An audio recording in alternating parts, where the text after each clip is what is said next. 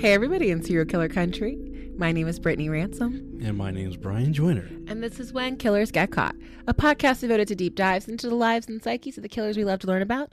Each week we'll discuss something new and interesting in the serial killer world, and then we'll discuss one well-known or lesser-known killer, go deep into their childhood lives, methodology, and most importantly, how they got caught.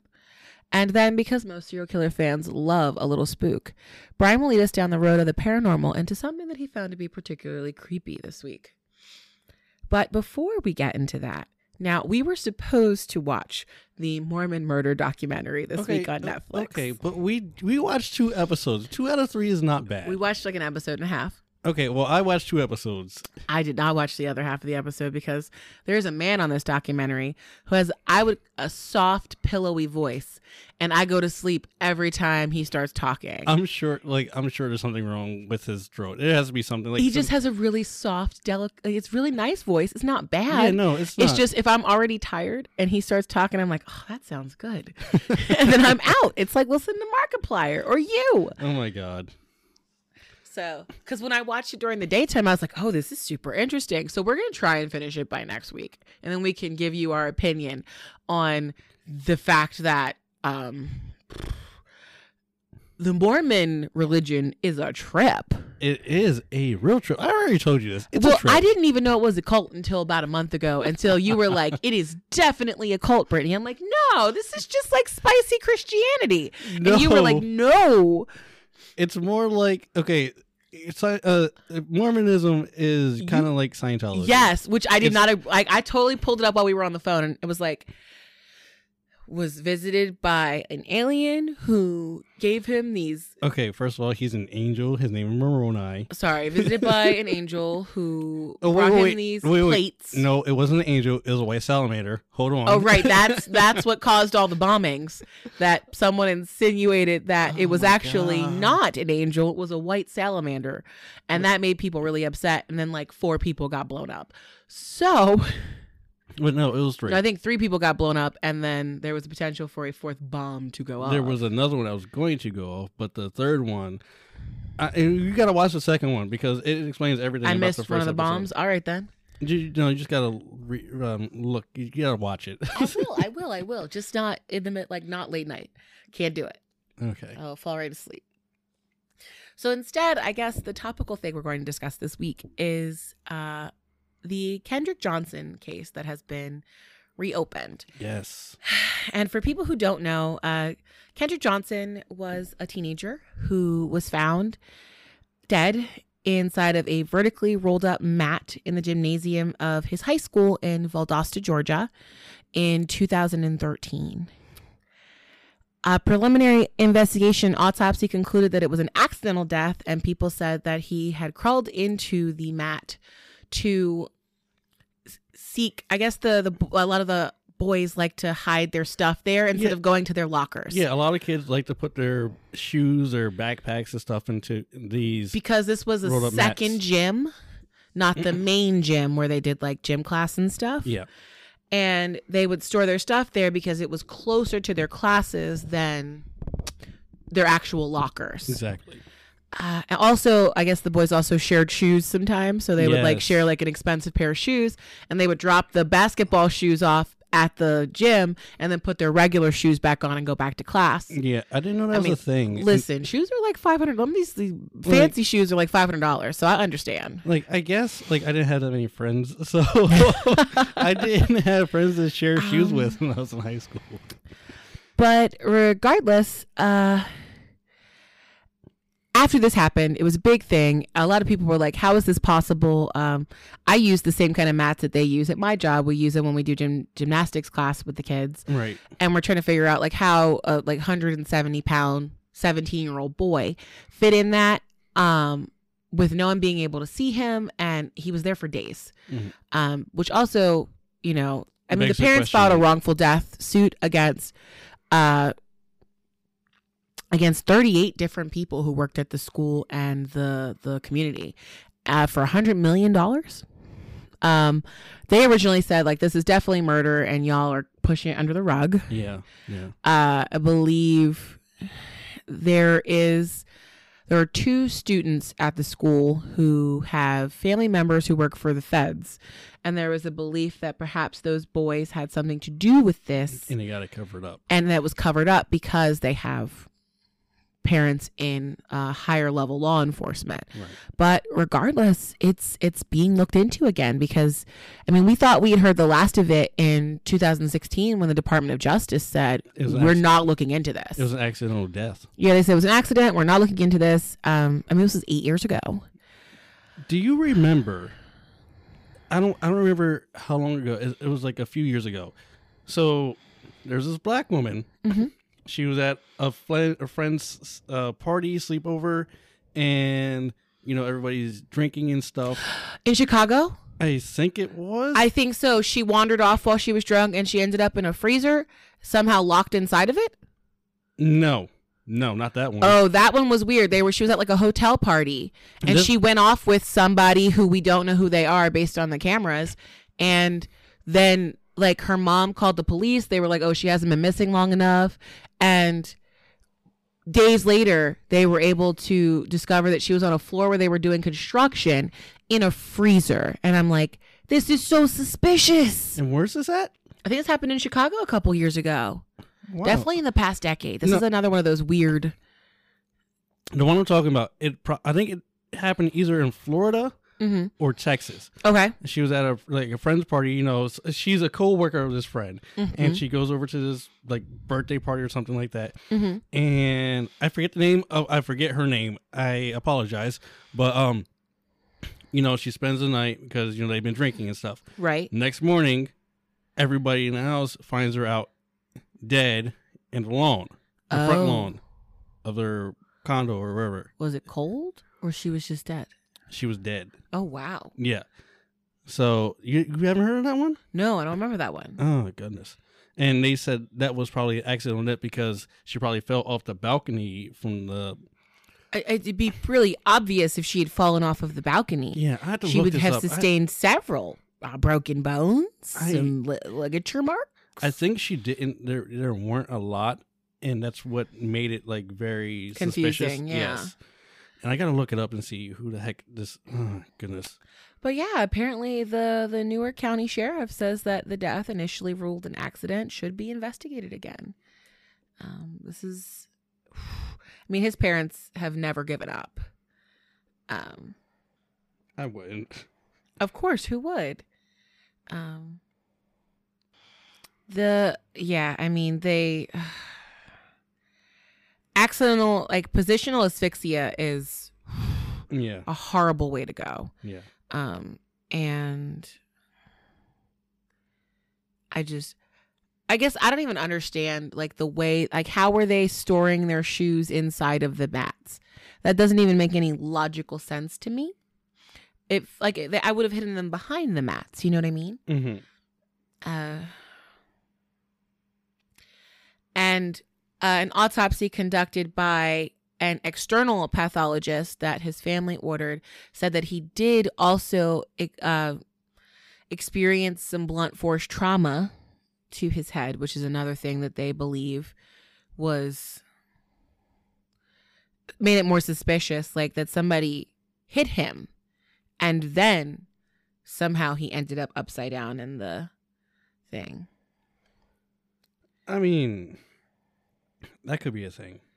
I mean, the second one. I mean, someone could have just, killed him outright and then just stuffed him in there because. But apparently, this is an uphill battle for this sheriff because apparently his office has received 17 boxes of written and electronic evidence from the federal probe. 17. So he has a lot of stuff to go through, interviewing over 100 people, tens of thousands of emails and text messages between the young people, reviewing hundreds of hours of surveillance videos from the high school. All this between January 10th to the 11th, 2013. He has a lot. His name is Polk. He has a lot on his plate in reopening this case, but I hope the family gets some kind of an answer that feels better for them. Yeah. A lot of times when there is pressure on a police department to get an answer, I worry that they are just picking the first answer, the easiest answer, instead of, it's not like TV. Yeah. In TV, it's like, oh, we can spend all this time focusing on this one case. I mean, here it's June 2013. Mm-hmm. The whole world is aware of what happened here. And the pressure is on them to figure out what happened, figure it out quickly, and close this case so that everybody in the world is not looking at Valdosta, Georgia, and shaking their head at us. That's funny. Okay, so I did find the name Mm-hmm. of the woman, and so it was 2018 is when this happened. Wow. And guess what? It was in Georgia. Oh, wow. Yeah. So Tamla Horsford. Yeah, that sounds familiar. Okay. Yeah, she was attending a friend's adult sleepover birthday party or something like that, and they found her dead in the backyard. I will admit, so we used to have what we called adult sleepovers in college. And it was also because we had been drinking. Here's what we would do, right? Okay, so here was our major plan. We would go and we would pregame at like a restaurant that had like a good deal on booze. Of course. Then we would come back and we would do our makeup, and that was a whole ordeal. And I would do everybody else's makeup for them. And we would go back out, and then we would come back, and we'd end up like laying on somebody's floor in somebody's house, You just talking at like 2 a.m. So I mean, this is not that crazy what she went to. She went to like a little grown-up slumber party. Yeah. She was the only The black person downside is there. that she died. Yeah, she was the only black person there too. So. Ooh, okay. Well, I got feelings about that. But yeah. Isn't that weird that like we're expected to be okay about that? Entering into an environment where there's nobody like you? It's weird. It's definitely it does feel a little uncomfortable, not gonna lie. Because I feel like in any other situation, like if you put like just one random Caucasian person in a room with no one like them, they would feel very uncomfortable. Mad Real World. Have you seen Dave Chappelle? I have seen Dave The Chappelle. I just Chappelle don't show? remember that one. But It's yeah. one of his skits of Mad Real World. They put one, how he made a joke of saying how they always put this one black guy in this house of all these like 6 different white people. Oh yeah, I know what you're talking about. Yeah. And you put one white guy in his house with a bunch of black people. Let's see how that works out. It didn't work out really well. I do remember this. Yeah. It's just this an interesting thought process that you're expected to do. Like that's the norm. Like, I mean, to be honest, really honest we right now, are minorities, but yeah, but like anytime I'm out with my friends Mhm. or hanging out with people, Mhm. I just subconsciously look around. I have to look around Absolutely. and make sure, like, is there another person that looks like me? oh, absolutely. Is there somebody here who has my back somewhere? Mhm. But like, it's just like it's a thing. I mean, Well, it's also one of those things. We talk about a lot of crimes where women are the victims. yeah, People are just like, yeah, you should do this thing or you should do that thing. And I'm like, do you understand the like unconscious level of checking that I do all the time? Like in the last podcast, I mentioned to you that if I get off the elevator with somebody on my floor, yes. I wait. Or there was one night I dropped off like my trash at the trash chute. Mhm. And there was another guy who like walked in after me, and after he like he asked me like some really awkward questions. I don't like that. And I was just like, I'm taken. And he was just like, he kept asking questions, and I was like, nope, that's it. We're done here. And then like my brain went, you know what I should do right now? I'm gonna step into the stairwell. Mhm. And so instead of going directly to instead of going directly to my door, which is right there, Yeah. I dipped over to the little hallway over there, and I turned and went into the stairwell, and I waited. And I was like, how long do I have to wait here to make sure that he has moved on? Because the last thing I want is for him to know where I live. Yeah. And that shit is. We already live on the same floor. I don't want him to know exactly what room I live in, like what apartment I live in. So that's things that people don't recognize when they're a part of the dominant group, like how much stuff you do to make sure you are in a good place. Right. Yeah. God. Ugh. You know, just subconscious stuff you grow up, you learn to do. Yeah, this is true. You This know? is true. Like, it's very dark outside right now. Daylight savings time's over, though. That's true, but I don't walk outside in the dark. This is Really ever. I mean, look, okay, I'm gonna be honest again. When I'm walking from your apartment to my car, You're a little nervous. just a little bit. It's very dark on some of those side streets. And I'm just like, where's my keys at? Let me find those real quick. Put those between my fingers. What, you need one of my Your self-defense keychains? Yes. But not yeah. lying. Not lying. Oh my god. Well, I listen. I wish Sheriff Polk all the Yeah, just all the good luck. feelings in the world. Good vibes to you, sir. Yeah, He's good got luck. a long investigation in front of him, and the thing is, no one's gonna be happy depending on the outcome of this. Yeah. Because if he finds out it was murder, then a whole nation will be enraged. If he does this whole huge investigation and he finds that it was an accidental death, a whole nation of people will be upset with him. I mean, So. it'll be the same outcome if they find it's an accidental death, though. So Yeah. But they'll just have more closure and just. There'll be still answers as to why, but other than that, there's not much you can do about it. yeah. Okay.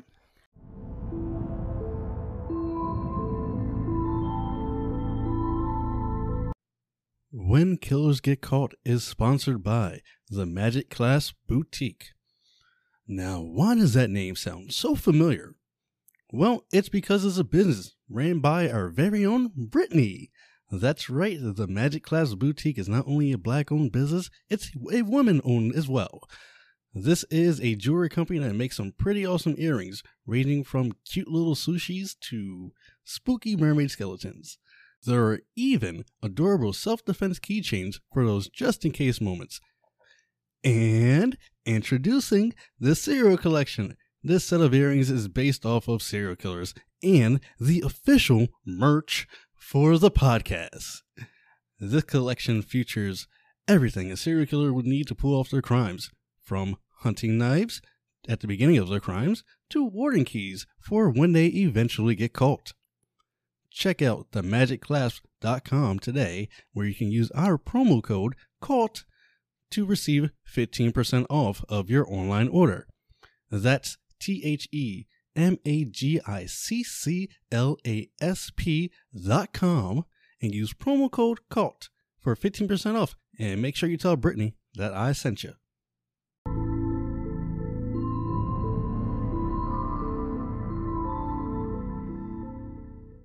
So, in our quest to continue looking for more international people, as I mentioned in our trailer that we recorded, I have a huge master list of every serial killer who has ever been caught since roughly like 1900 across the entire world.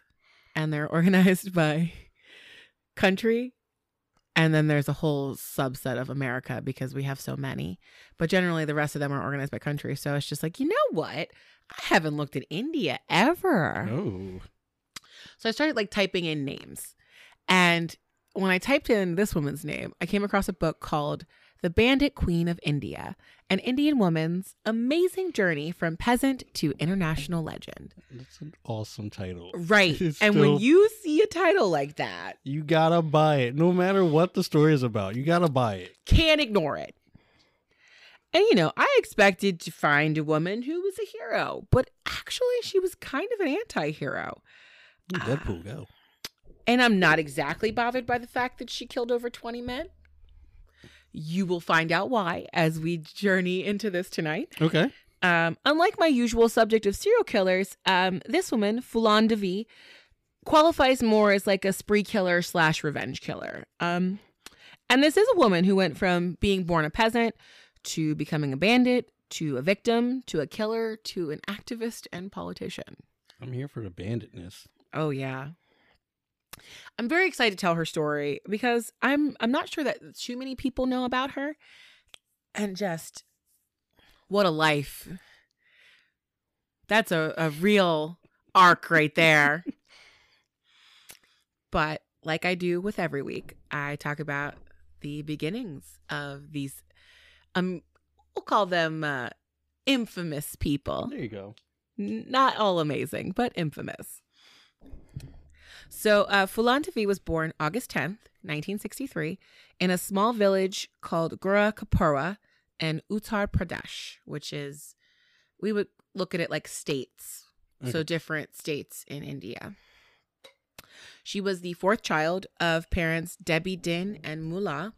She was born into the Mallan caste. The Mallan are traditional boatmen and fishermen tribes and communities in North and Northeast India, as well as Pakistan. For folks who don't know, India has operated in a social stratification system called a caste system since about 1500 BC. It is one of the world's oldest forms of social stratification, and it is based on people's work and their duty. Upper and lower castes, specifically in the area that I'm talking about today, lived in segregated colonies where they didn't even share water resources. And like many social systems like this, it offers privileges to the upper caste and sanctions and repression of the lower caste by the more privileged groups. Despite being criticized globally and also within India for being an unjust system, it's remained virtually unchanged, trapping people into this fixed social order where they can almost never escape. And the caste that Phulon was born into, the Mallan caste, that's so low down in the totem pole that the only people like below her are referred to as the untouchables. Oh. They are seen as like kind of the scum of the earth. Oh. Yeah. So she was not the lowest, but pretty far down there. She was close. As a member of that lower caste, she was very, very poor. Her family had one asset, a 1-acre farm with a large old neem tree on it. It's a specific type of tree only grown in India, called neem. And her father's plan was to harvest the wood from that tree to be able to pay for a dowry for his several daughters to marry off. Really? Is it that like rare of a tree? It's not so much as that people need lumber. Okay. And they're all broke. He had actually inherited 15 acres from his parents when they died, but his brothers pretty much stole it from him. One of Phulon's cousins, his name was Mayadin, was a very well-connected man and aided in that land thievery. Her uncle had been doing everything to slowly take this land away from the family. So when Phulon was 10, she had had enough. Of course. She demanded that her father fight for the land as it was the only thing that the family had. But her dad didn't have much in the way of like socio-political capital. And he was honestly weary after a years-long fight with his family over this property. Her uncle had taken it over just through pure dishonesty. And it had left Phulon's family in like more poverty than other people in their community. Oh. So Phulon decides she's had enough. And she confronts her cousin Mayadin. So she begins publicly calling him a thief and attacking him when she sees him. Then she convinces her sister and some other girls from town to do a sit-in at the tree, the neem tree on their property. And this was like, it lasted for a significant period of time. Really? She's 10 years old, right? She's 10 years old. And she wouldn't leave when even some of the elders of the community tried to drag like the girls home. It only ended because Mayadin showed up and he hit her with a brick, knocking her unconscious. Dude, come on. Yeah, this is a weird blood feud that's going to continue on for quite some time. Oh my God. So after that event, Mayadin kind of stops for a little bit. At least publicly. Phulon still hates his guts and refers to him as the thief whenever she can in public, which is not a good thing to be just yelling at someone in the streets. Even now. That they're a thief? I mean. Yes. But they're a thief, though. Yes, Mayadin was a thief. But, well, so for about a year, he kind of keeps his mouth shut. Nothing publicly is happening. But on the back end, he is finding a way to rid himself of Fulan. Of the 10-year-old girl? Oh, Now she's 11. Yeah, this 11-year-old girl? Oh, my God. He finds a more well-off man who'd agree to take her as his bride. Her family accepted, as was the custom at the time. And this worked out for Mayeden because this new husband didn't live very close to her family. The only problem is that he was in his 30s and Fulan was 11. Mm-hmm. His name was Puri Lal. And in her autobiography, she calls him a man of very bad character, which I feel like she was being very kind. Yeah, I was going to say. In this description. I mean, a 30-year-old marrying an 11-year-old. I mean, yes. Yes. Yeah, Puri mistreated her from the beginning, sexually assaulting her and beating her from the start.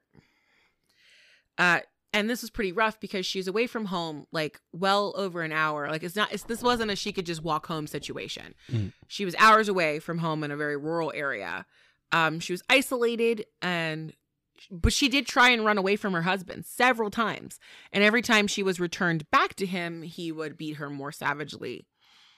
Finally, she was returned to her family because her husband was like, she's too young for wifely duties. No shit. Why'd you marry her in the first place? Yeah. I have words to say, but I'm trying. Yeah, I knew you were gonna have feelings about this. But 3 years later, at 14, they return her to her husband. It's 1977. Mm. She kicked up a huge fuss this time. She protested, and her husband brought her back to her family's home. The problem was 1977, rural India. A wife leaving her husband in this manner is considered very taboo. And her community marked her as a social outcast almost immediately. So she's already one of these people of a lower caste. She has someone with some political clout very angry with her. Mm-hmm. And now she's being deemed like an unfit woman and a social outcast. Like she's just getting dug further into hammered further into the ground. Of course. Okay. But okay. Now fully back home, Fulan is back on, I can only say back on her bullshit. Back on her uncle hating. Because she is back to bothering her cousin about the fact that you stole 14 acres from us. She will not let it go. She accuses him of stealing the land. She tries to take him to court on her own at 14 years old. Oh, wow. And she loses the case in 1979 when she's 16. What that case lasted 2 years though. Yo, listen. Fulan was just like, as a child, a force to be reckoned with. Nice. So then Mayeden comes up with a new plan. He calls some of his police buddies and he accuses Fulan of stealing things from his house.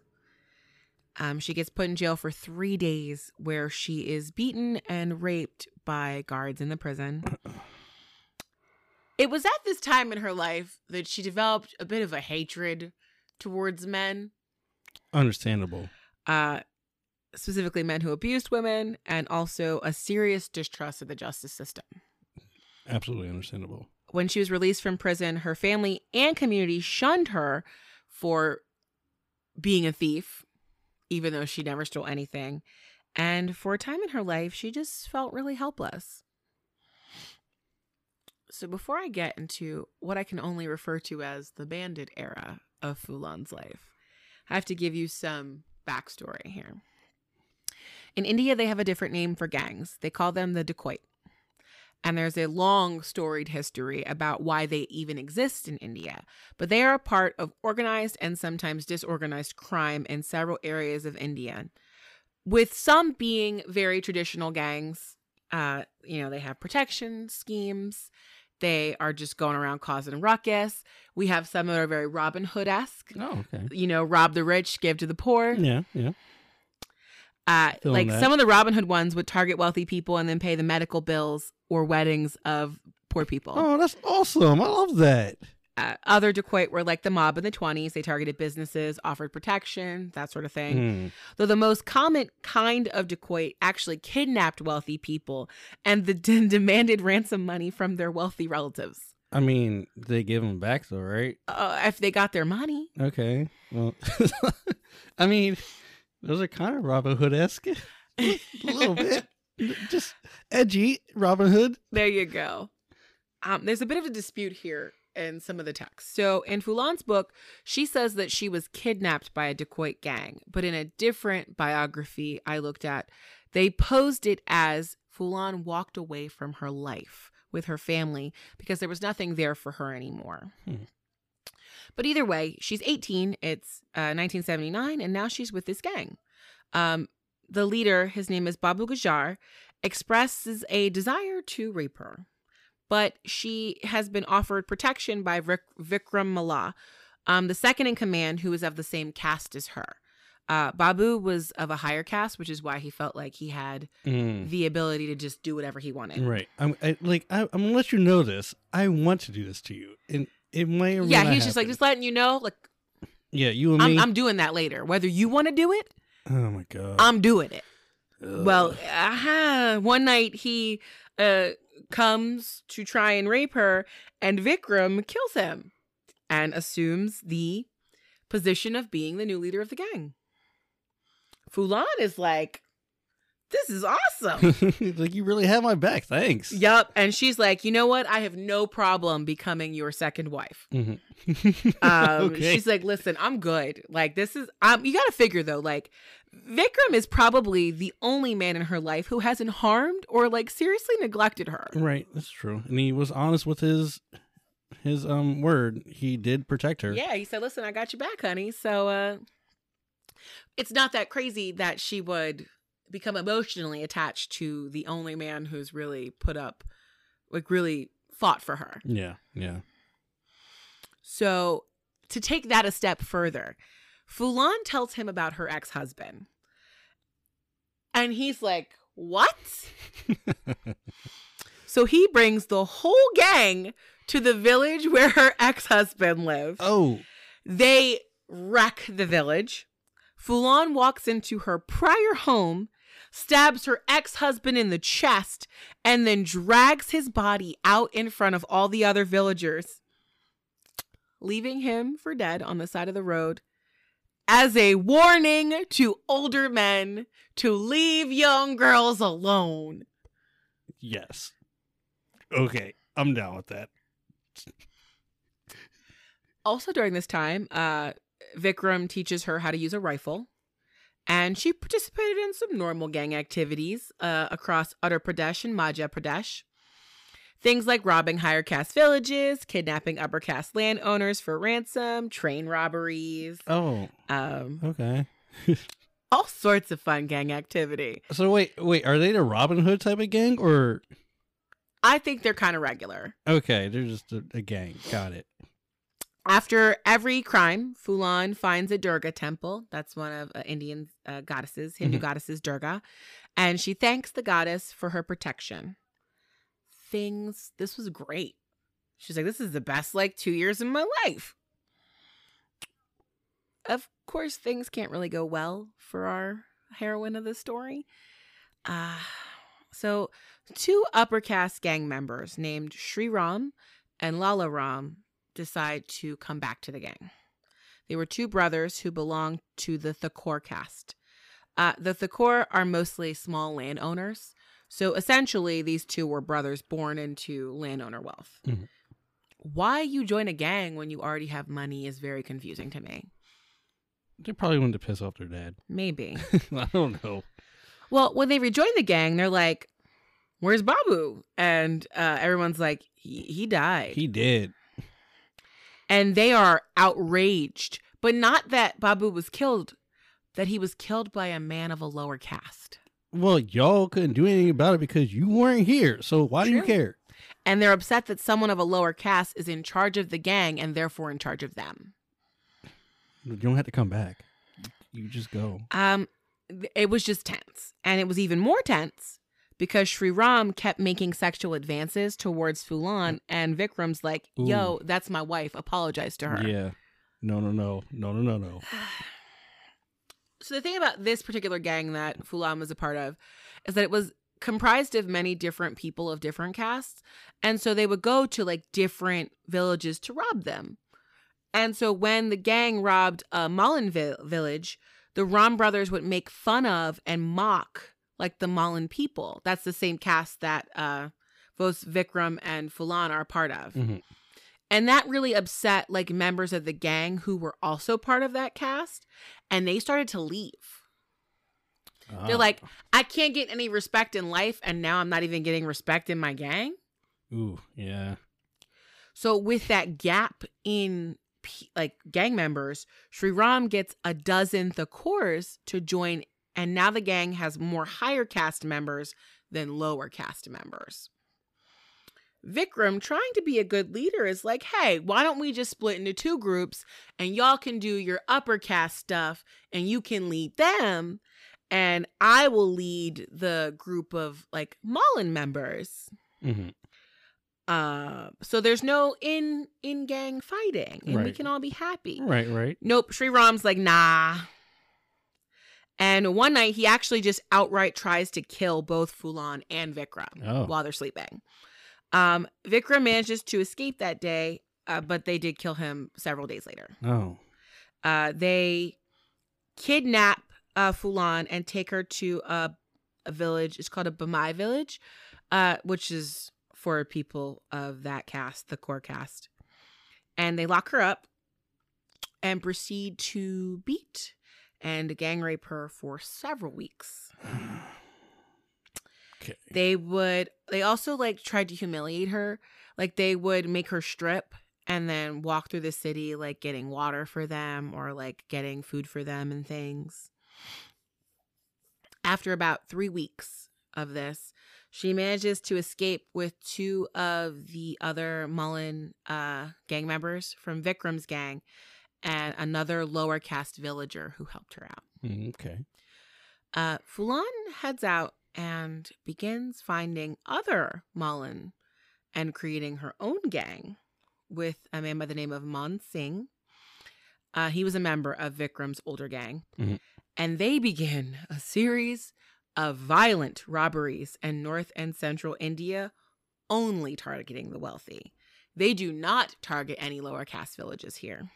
So they're the bad Robin Hoods. Well, so here's the thing. Indian officials will say that this is a myth, but many other sources say that Fulan shared her wealth from these attacks with lower caste villages. And that one makes more sense to me. Yeah. Because later on, when there is a multi-year manhunt for Fulan, nobody can find her. Oh. And I know damn well somebody knew where she was hiding. But because she had put them on for so long, they were like, nah, you're good. We got you. You can hide out in the back room. Nice. She protects us. No one ever turned her in when that manhunt happened. I will explain to you why that manhunt happens in a little bit. Okay. But so this goes on for 17 months of her attacking these very wealthy these very wealthy like villages, stealing the stuff, like doing her Robin Hood thing. And after about 17 months, she has this whole gang of lower caste people around her, and they decide they're going to return to Bamai. She is looking for the Ram brothers. On February 14th, 1981, Fulan and her gang show up dressed like police officers. The Thakors in the village are actually preparing for a wedding.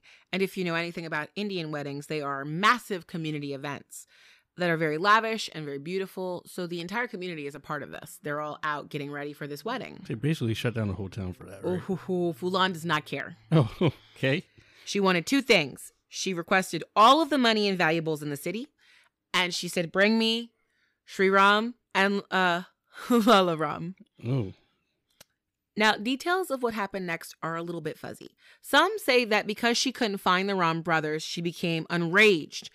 Others say that while she was looking through the city, she recognized several of the Thakur who had participated in her rapes and had murdered her husband. What we do know is that what ensues on February 14th is the largest massacre by an outlaw in all of Indian history. The gang searches the entire town at gunpoint, and when they cannot find the Ram brothers, they line up every Thakur man in the village and shoot him. Many of whom had nothing to do with her prior assault. Of course. At the end of the day, though, 22 men are dead. Ugh. Later, Fulan would say she actually never raised her weapon that day because she was saving her bullets for the Ram brothers. Makes sense. And the killings were actually done by her gang, essentially as a means to kind of uphold her honor. Regardless, the police launch a massive manhunt after the St. Valentine Massacre. They do refer to it as the St. Valentine Massacre, only the Indian St. Valentine Massacre. Okay. It's also known as the Bamai Massacre. And remember how I said magically none of the lower caste villagers never knew anything about Fulan's whereabouts? Right, of course. That's why I think she must have made all of those people believe in her based on the fact that she supported them financially, because no cops ever found her. In fact, the chief minister of Uttar Pradesh, his name was VP Singh, actually resigned in the wake of the Bamai Massacre. And this is the point in history when the people of India begin to call Fulan Devi the Bandit Queen. I love it so much. They start making dolls that look like her. Oh my God, I want one. And the dolls are dressed as Hindu goddess Durga, and they're being sold all over Uttar Pradesh. Oh my God. And the Indian media is pretty much like, yeah, this chick is awesome. Like, if you go look up pictures of her right now, Yeah. there are really cool photos of her in this, like, she's got like the whole bullet belt across her chest, carrying a rifle. She looks like a freedom fighter.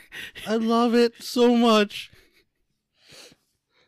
This media frenzy captures the attention of the prime minister, who requests the help of as many police as he can to find her. We're talking thousands of police have come to Uttar Pradesh to find her. They request the help of several different rival gangs who want to kill her to try and find her. And the reason why there was this political push here is because Fulan had upset the social order of India. She was from one of the lowest castes, and she had threatened higher caste people, humiliated them, and even if she was just a small town girl with a really tiny gang beside her, she was giving the lower caste people hope that they could rise up. And she was a threat to the upper caste. How dare she? Mm-hmm.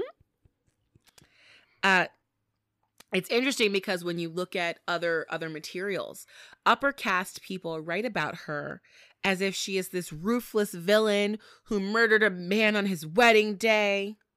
But for millions of the untouchables in India, Fulan is this badass, gunslinging, bandana-wearing outlaw who is a goddess among humans. I love it. I love it so much. So by 1983, this manhunt's been going on for 2 years. The police cannot find her. The rival gangs cannot find her. The bandit queen is elusive. But for Fulan, she is exhausted. I imagine. I'm not running around. She's 30 years old, but she feels much older than her time. Many of the people who have been riding with her throughout this process now, roughly almost 4 years, a lot of them are dead, or they're just exhausted. So she reaches out to a Gandhian peace activist who reached out on her behalf to the government, and they negotiate a surrender. She agrees. She'll surrender February 1983, but I have some conditions. Of course. First, she says, I don't trust any police or politician in Uttar Pradesh. So I'm going to surrender myself to the Madhya Pradesh police, which is nearby state. Mm-hmm. Then she says, I will only lay down my guns in front of a picture of Mahatma Gandhi and Goddess Durga, not the police. There you go. Then she tells them, you can have my surrender if death penalty is off the table. None of my gang members will be jailed for longer than 8 years. I want the plot of land that my uncle stole returned to my family. She's still on that. Oh my God. It's been 15 years. It's been what? How many years? She said she's 30, right? No, I think, wait. So wait, it's 1983 and she was born in. Oh God. 1963. No, she's actually, so it's 20. She's 20 years old. She's 20. This has been like okay. 10 years. Okay. I mean, that grudge. This is 10 years. It's been 10 years. Oh my God. I had the wrong number in my notes. I'm sorry, y'all. She's 20 years old. It's been 10 years. And she's like, I want the plot of land that my uncle stole from my family returned. Right now. And you can have me. Go right ahead. And then she says, my brother needs a job, so get him a job in the government. He needs to provide for his family. Oh. I love it. Oh my God. She's my this is one of the best stories I've ever read. Like, she could be like one of my heroes. Oh my God. Like, India made a movie about her and she actually hated it. And she like threatened like to like harm herself in public if they didn't remove it. Oh, damn. They ended up giving her a settlement over it. But like, I feel like we should do a modern movie about her. Definitely. Oh my God. Not like a Bollywood. Like, there shouldn't be any dancing and singing in this film. No. This needs to be like a real hardcore tale. Oh, yeah. Oh my God. I'd love to see that. Absolutely. Like, what a... Just listen. But either way, considering the government hasn't caught her, they're like, fine, whatever. We'll give you what you asked for. So finally, after 10 years and many bodies and her humiliating wealthy people and I just love it. Stealing from the rich and giving to the poor, she manages to get the whole 15 acres her father desires. Thank you. Returned to him. Good job. Good job. So the Gandhian peace activist lets a police chief know where she is. He arrives at their hiding place, which is in the Chambal ravines. He meets her and the gangmates, and they walk to the city of Bind. There is a crowd of roughly 10,000 people and 300 unarmed police officers, and the chief minister of Madhya Pradesh, his name is Arjun Singh. And they all watch her as she puts down her guns in front of two gigantic portraits of Gandhi and the goddess Durga. And then they all surrender themselves. I fucking love this so much. And this is where a real big circus starts. Oh, no. Come on. Phulan gets charged with a total of 48 crimes. 30 of them are dacoity, which is just straight banditry. Things she did while she was leading the gang. You said 30 of them? 30 charges. Okay. She also gets charged with kidnapping. And the wheels of justice seem to be working, but they grind to a halt. Now that Phulan is in prison, the former Thakur gang members and all of her other enemies begin filing cases against her, requesting trial after trial that keep her original case from being ever handled. It was like they found a weird loophole where they could keep her in the system as long as another rich Thakur popped up and charged her with something ridiculous. I hate them now. And the problem is, even though her family had gotten their land back, they didn't really have money for proper legal representation. And the prime minister, actually, Indira Gandhi, had been assassinated shortly after her capture. So the whole government was going through a new process of new people being in power and things of that nature. And this continues. Now, mind you, she surrendered herself in 1983. Mm-hmm. This goes on for 11 years with her being in a legal, I don't know, what would you call it? Purgatory almost. Yeah. And then in 1994, a new prime minister gets elected who is also of a lower caste. And he just goes, this is absolutely ridiculous that y'all are still doing this. And he actually just outright pardons her. Yes. He says, screw it. Yes. She did nothing wrong. Fantastic. Release Fulan. I love this. Wait, this is a murder story? It is. Because I love this so much. She did kill like 22 people. Yeah, but these are men, right? Yes. Okay. I mean, what? I love this so much. Okay. So it's 1994 and she's free, but jail has been very hard. Now she's 31. But she finds that as she's been released back into Indian society, she's still very much a beloved figure among the masses. It's almost a little bit of a the reason why, when she said she called herself an international legend, there was a lot of legend and awe about her at this point. Mm. And she thinks about it for those next 2 years, and then she decides, well, what I'm going to do with all of this social capital I've somehow earned over the last 10 years is I'm going to run for parliament. And she runs on the platform of speaking for the untouchables and for women. There you go. Yes. Because women have very little political representation. Actually, and she wins in that 1996 election. And after she was elected, she gets interviewed by a Western journalist who talks to her about, the fact that she was sexually assaulted. And This is what she said. It's a direct quote. "You can call it rape in your fancy language. Do you have any idea what it's like to live in a village in India? What you call rape, that kind of thing happens to poor women in the villages every day. It is assumed that the daughters of the poor are for the use of the rich. They assume that we're their property. In the villages, the poor have no toilets, so we must go to the fields, and the moment we arrive, the rich lay us there. We can't cut the grass or tend to our crops without being accosted by them. We are the property of the rich. They wouldn't let us live in peace. You will never understand what kind of humiliation that is. If they wanted to rape us, molest us, and our families objected, then they'd rape us in front of our families." Oh my God.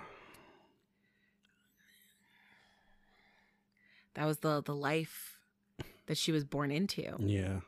And unfortunately, in certain rural areas of India, even today, that is stuff that happens. Obviously, not all of it. A huge section of India is very tech savvy. People have very advanced degrees, huge science, but it's a country where you have huge cities with technological leaps and advancements, and then you have rural cities that are very, very small, way out in the middle of nowhere. Right. Where there's very little protection.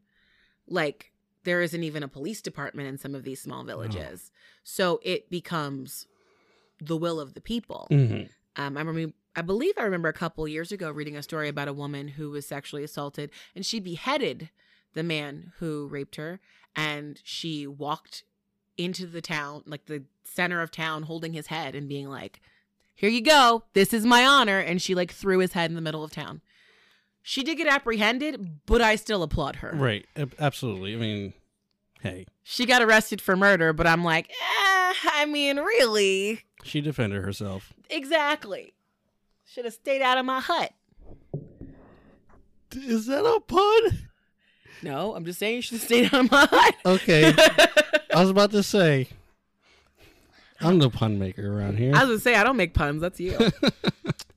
But, Fulan had a very solid social justice philosophy, actually.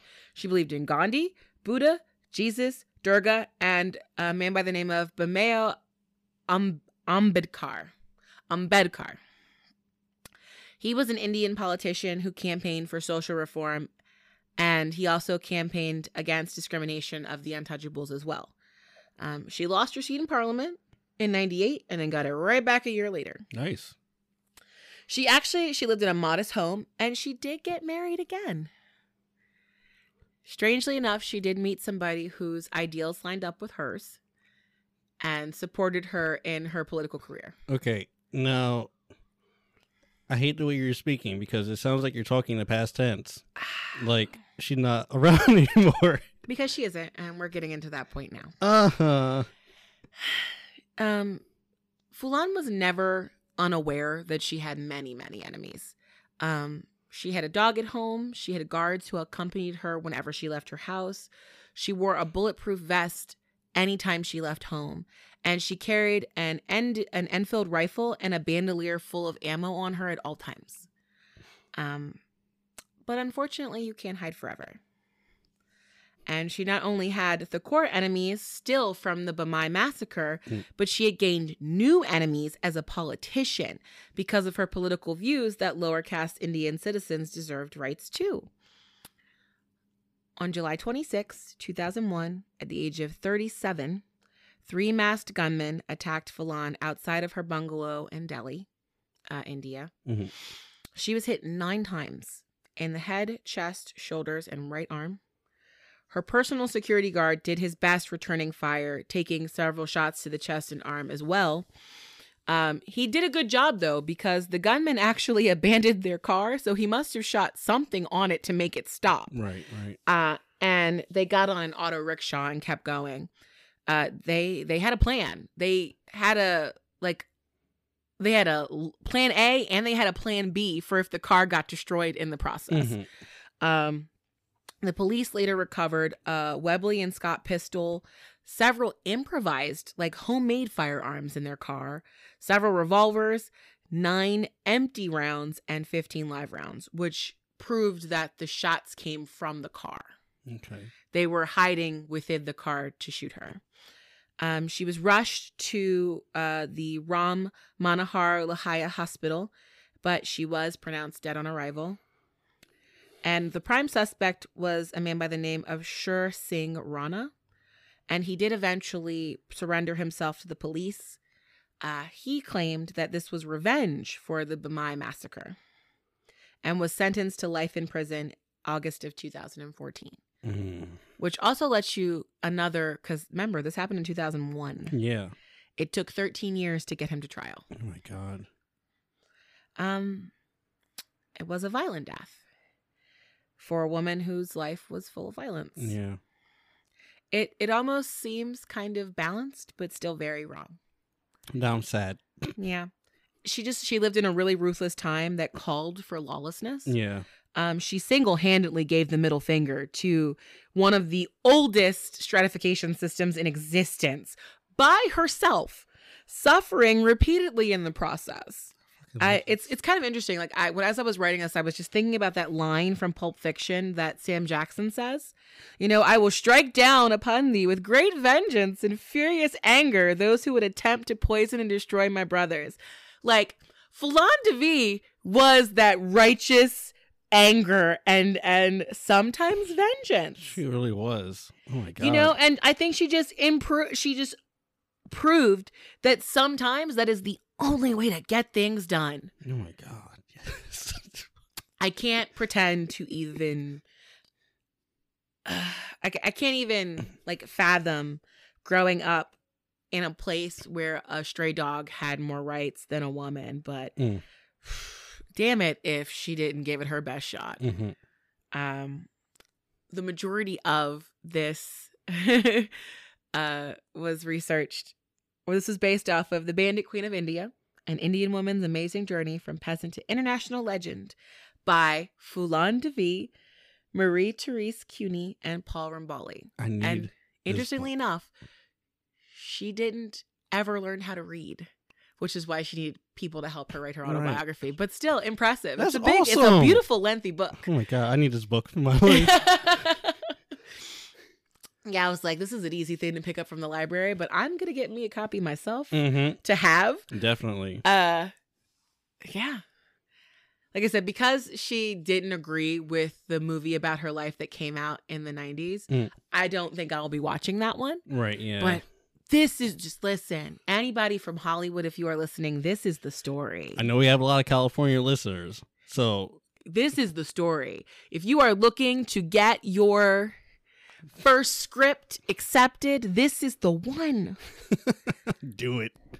And bonus, the whole cast would have to be from India, so we get inclusivity. Let's please. Oh my God. There's got to be an Indian director who wants to make this their first major film. Can I just say how much I love? I mean, I said it a few times already when you're telling the story, but I fucking love this story. Yeah. Like it ended. Like I wish he was still alive. We'd be like, hey, let's go visit India. But no. Oh my God. Brittany, you gave me a gift today. Once I saw that title of the book, I was like, oh, remember when I texted you and I was just like, I found my person for this week. I know who I'm talking about. Yes. And like, the thing is, I only read like the cursory little bubble on the book. Like when I read, I was like, oh, this is great. There was nothing where I was like, oh, this is wonderful. Yeah, I love that. Thank you very much. Yeah, I was like, I feel better for knowing about Fulan Devi. Okay, now I do want to say, now that I did love that story immensely. Oh my fucking God, I love that story so much. I'm not going to backtrack anything I said, by the way.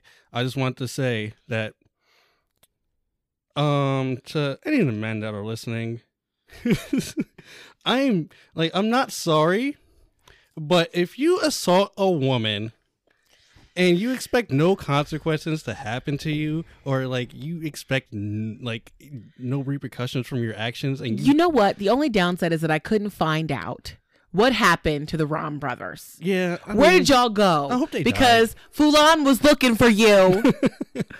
She was ready. She had a bullet with your name on it. She had 2 bullets, by the way. 2 bullets with your names on it. I was looking. I was like, where'd these 2 guys go? They just disappeared into the history books. But yeah, I advocate for. What would you say? What would you call this? Treat women like they're people. Please. Oh yeah, not like they're less than you. Like if you're a man, you're male. Whatever. Well, what's the interesting thing is that we look at a place like India or like rural India where some of these things happen, or even 30 years ago what happened to Fulan Devi. And we, of course, I'm sure there will people who listen to this and they will go, oh, well, we're so much better than that. No, the fuck you're not. No, the fuck we're not. We're not. We're count to like 10. 2 women have been sexually assaulted in America. Oh my God. Women or children. That's how rampant it is. It's just not. Nobody I guess it's a thing that's hidden. Yeah, a lot of it is. Yeah. Yeah. And also it's a thing that's shameful for the person that it happens to. We're still not in a place where people can be honest about their sexual assaults. Exactly. And it's like, if you bring it up in the court, oh yeah, you don't remember all this stuff, you're obviously lying. No, it's because I was drugged. Okay. Or there's other situations, like there's been situations that I've been involved in where it could have been that. And no one wants to discuss that there's trauma related to. Well, I'll just be honest, because that's kind of where we are. And this is the environment that we've created. I had a friend who I knew from college, and I had an apartment in Philadelphia. This was years later, and he was a lawyer, and he would get drunk sometimes. And I had an extra bedroom in my apartment. And sometimes my other roommate would be there. One of the girls had moved out, and so I had a guy roommate, and it was just me. And sometimes he wouldn't be there. But either way, I would let him use the extra room multiple times. This happened loads of times. And then one night, brought him in, he's drunk, let him sleep on that leftover mattress that had been there from our old roommate. And I looked up, and he was standing in my doorway, and he was butt naked. Oh no. And he kept trying to climb into my bed with me. And when I was like, whoa, he was just like, no, come on. And I have a very vivid memory of me kicking him in the junk in the middle of the dark. And then I also remember saying to him, one of us is going to die tonight if you keep going this route. And he stopped, and he thought about it, and he left. He slammed my door, in which I immediately locked it. He went back to the other room, I guess, and got dressed. And then he went downstairs, and it was like a walkway down to get to the door to the apartment. Right, and he slammed that door too. And then I ran downstairs, and I locked that door, and I put the slide lock on it. And I texted some of our mutual friends, and I was like, he crossed the line. We're not friends anymore. Don't talk to me about him. in a weird sort of kind of hilarious situation that happened. I got invited to a party that he was going to be at, and it was, mutual friends. And I just said, is so-and-so going to be there? And my friend was like, yeah. And I was like, yeah, I won't be coming. And she's like, what happened between you two? And I was just like, he crossed the line. He violated a barrier for me, and I just don't want to be around him ever again. Right. Now, a lot of people will say, hey, why didn't you? That was an attempted assault. And I'm like, because what's anybody going to do? Nothing actually happened. That's another barrier we have in the States. No one was going to take that seriously. It was just, a drunk guy trying to climb in my bed. But here's where his intention was real. Because he went to that party, and my friend, being the nosy person that she is, was just like, what happened between you and Brittany? And he was just like, oh, what did she say? That I tried to rape her or something? And everyone at the party was like, no, but did you? Obviously you fucking did. So he very much outed himself to my friend group in that regard. And then everybody stopped talking to him too. But that let me know that was the intention. Because in my head, you think about that as somebody who's through a situation, maybe he didn't, mean that. Maybe he was just drunk or whatever. Nah, he knew what he was doing. Yeah. The whole time. Okay. Maybe even before then. Maybe that there was a slow plan to slowly work his way up to what he did. You know what I mean? And so but everybody I know has a story like this. So we can't look at any other culture and point fingers and say they're worse than us. Everybody I know has a story like this. Yeah, I'm not saying that India's worse or anywhere. No, else I'm just is saying worse. to the people listening, please don't. Oh yeah, no. I'm saying every man in the world, or every woman in the world has a story like this. Yeah, so many people of all genders, of all ages. Working in education, we do a fair amount of training on child sexual assault, and it is very rampant within American society. I believe the current number is 25% of all children before the ages of 18 will be assaulted, and that's the lowest it's been in 50 years. It used to be worse. It gives me no hope. I hate that. Almost no hope for the. Oh God. So this is the world that we live in, and we have to make. Yeah, and the best choices and do the best for ourselves that we can, but. And please. This is why I can't feel bad for anybody who's been a victim of any of these sort of things. If you've watched the TikTok and you've heard me say that I empathize with Aileen Wuornos, that's why. Absolutely. Because I and so many of the people who I know and care about have been in positions like that. I cannot, I understand that not all of the people she killed were rapists, but the first one was. Mm-hmm. And the other ones were people who were treating her like that one. So, it wasn't a short line for them to cross if she let them cross that line. Yeah. So yeah, I will always Philon Devi, Aileen Wuornos, other women who avenge their assaults. You got my support. Absolutely. Mine too. That's why I love this story.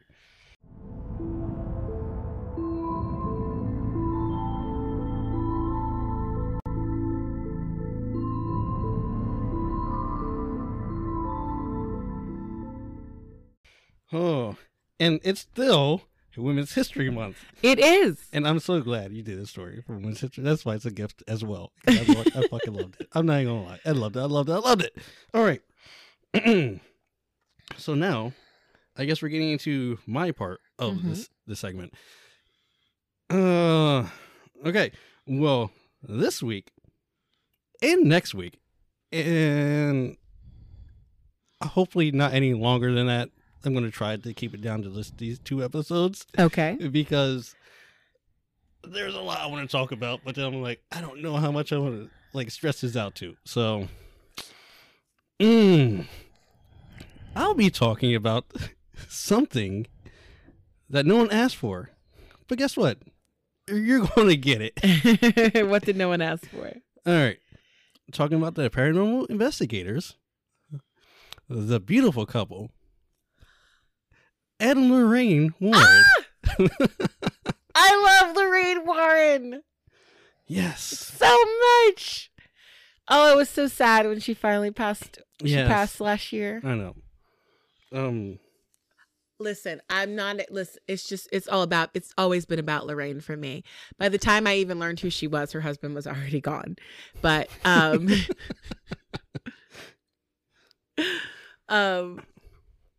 yeah, unfortunately, like I started watching ghost shows Mhm. and I saw her, helping some of the different shows, like Yes. using her abilities there. So, and then I was like, wait a second, that sounds familiar. And then I realized that I had read the Amityville Horror books. And so I already knew them. I just didn't make the connection until I was a little older. Okay. Well, I wanted to just talk about Lorraine, of course. But wonderful. You can't talk about one This is great without because talking about the other. I gave you a gift and now you are giving me a gift. Yes. Of my favorite paranormal couple. There we go. So yeah. So you can't talk about one without talking about the other. So I'll be talking about them both in this two-part episode. Possibly 2 parts. Hopefully not anymore. I'm going to try to keep it down to 2 parts. So I'm still going to try to focus on Lorraine for the most part of this though. So for these 2 parts, I'm going to start out for this first part, with their background, where they started, and then I'll do a little bit of a touch on, I guess, their research on ghosts. And for the next episode, I will be covering not all of their cases, but most of their cases, including some of the famous ones that they've done.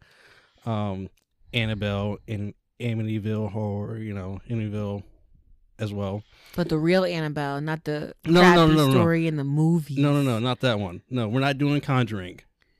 The Conjuring is a real story, Okay, but yeah. the Annabelle doll is different from how they portray. Well, correction. They portrayed Annabelle correctly in the Conjuring story. It's the subsequent sequels that have nothing to do with the original. The spin-off sequel that they got.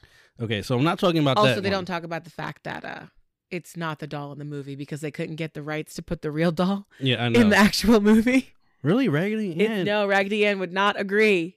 That was it. Mattel or one of those companies would not agree to put the dolls in the film. So they had to come up with that ugly one. You're going to tarnish our name. Pretty much. I mean, you got a haunted doll, guys. I mean, you can't really fight that. But anyway. But I'm so here for this. Yes, thank you. Oh, you're welcome. No problem. But yeah, for the second part, I'm going to do all the juicy ghost investigations. Alrighty. So I can't start this out without mentioning one big source for this story. The book I was waiting, I guess a week for to come. Right, it was super delayed. Yes, it was. It's The Demonologist. Yeah. Because Ed is the only non-priest demonologist in existence, right? There you go. Yeah. He was given permission by the Vatican to continue doing exorcisms. Yeah. Even though he was not part of he's part of the faith, but he was not an official clergyman. Absolutely. Yes. So this is The Demonologist, The Extraordinary Career of Ed and Lorraine Warren. Oh, I love it. And an article, I did, I touched on this article done by the AP, the Associated Press. It's just, I touched on it lightly, but that's about it. So. I feel you. I like to have contrasting opinions. Yeah, I have another source. I just don't know where it's from. It's basically like a research paper someone else did. Oh, that's interesting. So yeah, you didn't go to their bibliography? I do that sometimes. The person that wrote this, when people write little things, I look up their bibliography and then I go to their book. Oh no! It's like an actual Okay, so like a thesis. Yeah, so the name of this, I guess it's a whatever you want to call it. it's a internet thing. It's called 50 Years of Ghost Hunting and Research with the Warrens. So I'm pretty sure you could look that up on Google and it'll take you right to this page. So the interview is done by Jeff Belanger. Mm-hmm. Belanger. That sounds familiar too. Okay. So there you go. All right. So let's start this little ride I got for you guys. So Lorraine Warren, born Lorraine Rita Warren, she was born on January 31st in 1927. Ed Warren was born on September 7th, 1926. They're both born in Bridgeport, Connecticut.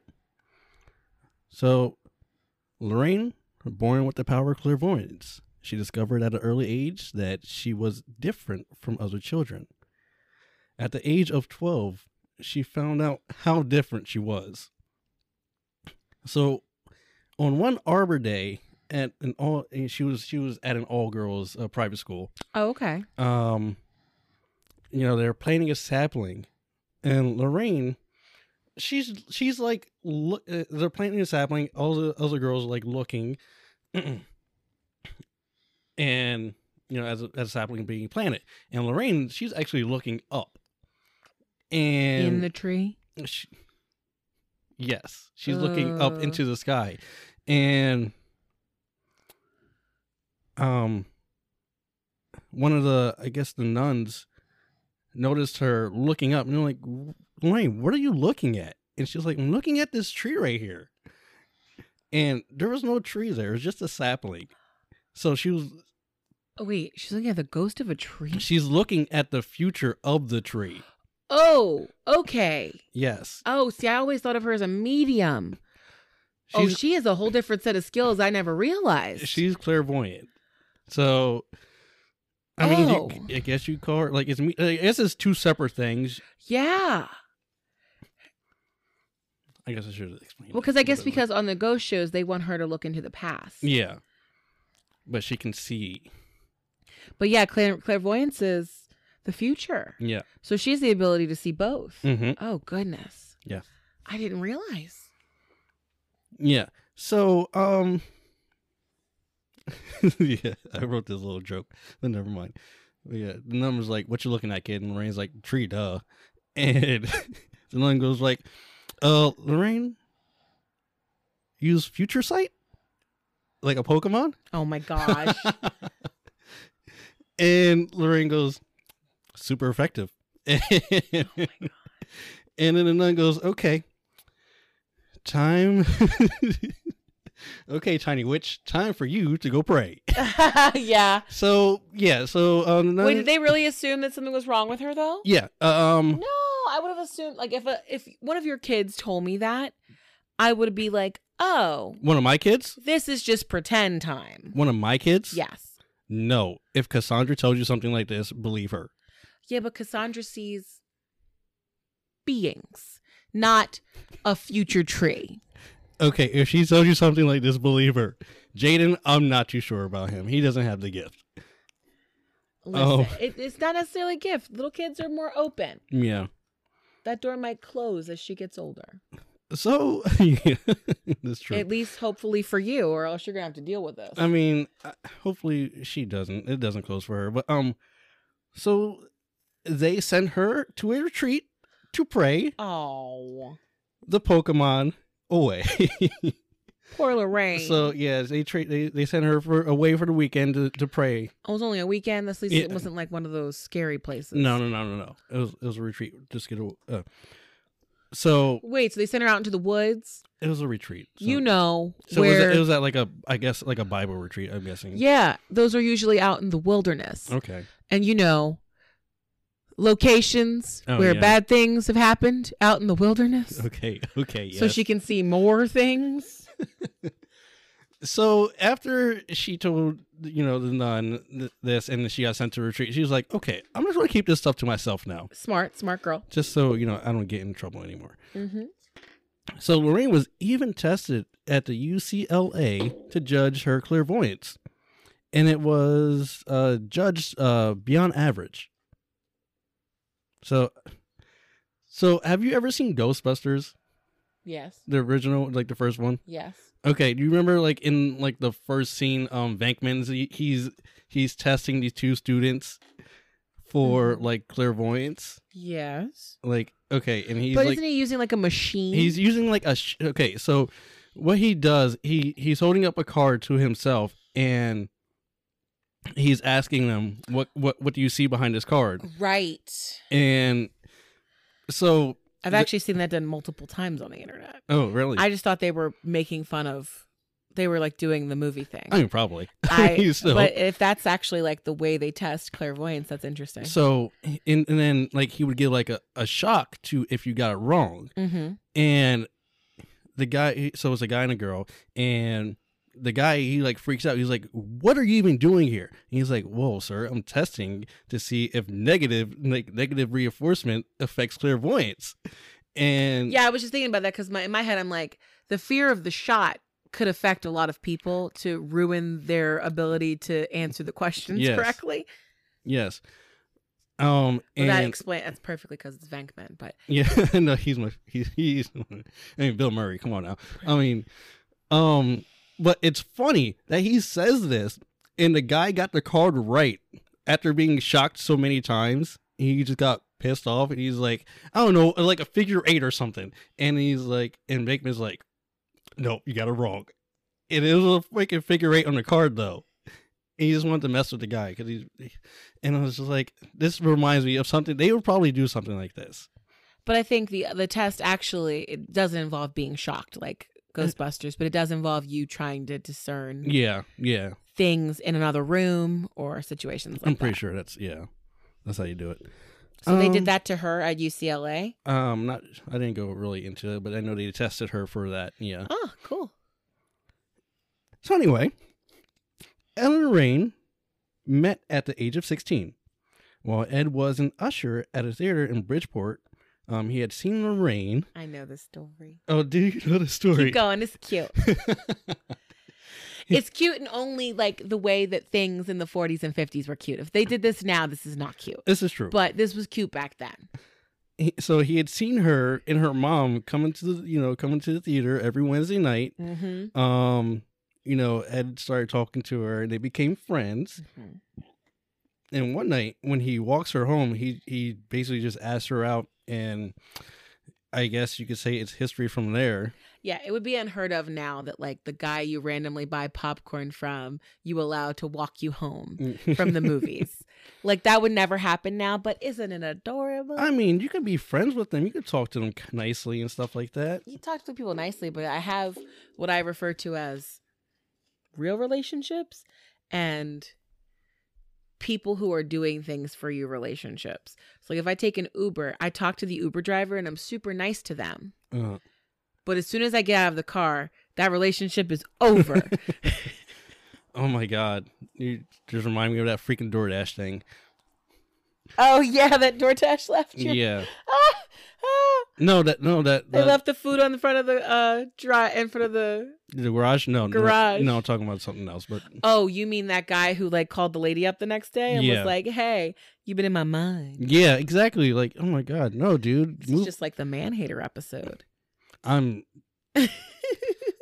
not sorry. Anyway, let's go back to talking about our lovely couple. All right. So Ed, his childhood was different.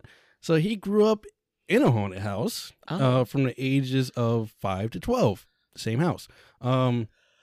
Like he started seeing ghosts at the age of 5. Oh no. Yep. That's when it happens. Yep. So he had a landlady that died. And a year later, late at night, he was in, I guess, his room. Everything's dark and stuff. Mm-hmm. His closet door starts opening up. And it's always the closet. Why y'all can't leave these children alone? Like I told you, did I tell you about that? Yes, it's always the closet. It's the closet in your house too. Yes. No, for me, I mean my story with the closet. Well, you have a closet story too? Yeah. I was talking about Cassandra saying that there was somebody in her mother's closet. No. I'm talking about like at our old house, old house. Where my grandma died in. And it was a room she died in. and we would share that room. And like some nights, the closet door, you could hear it just creaking open, nice and slowly, and opening.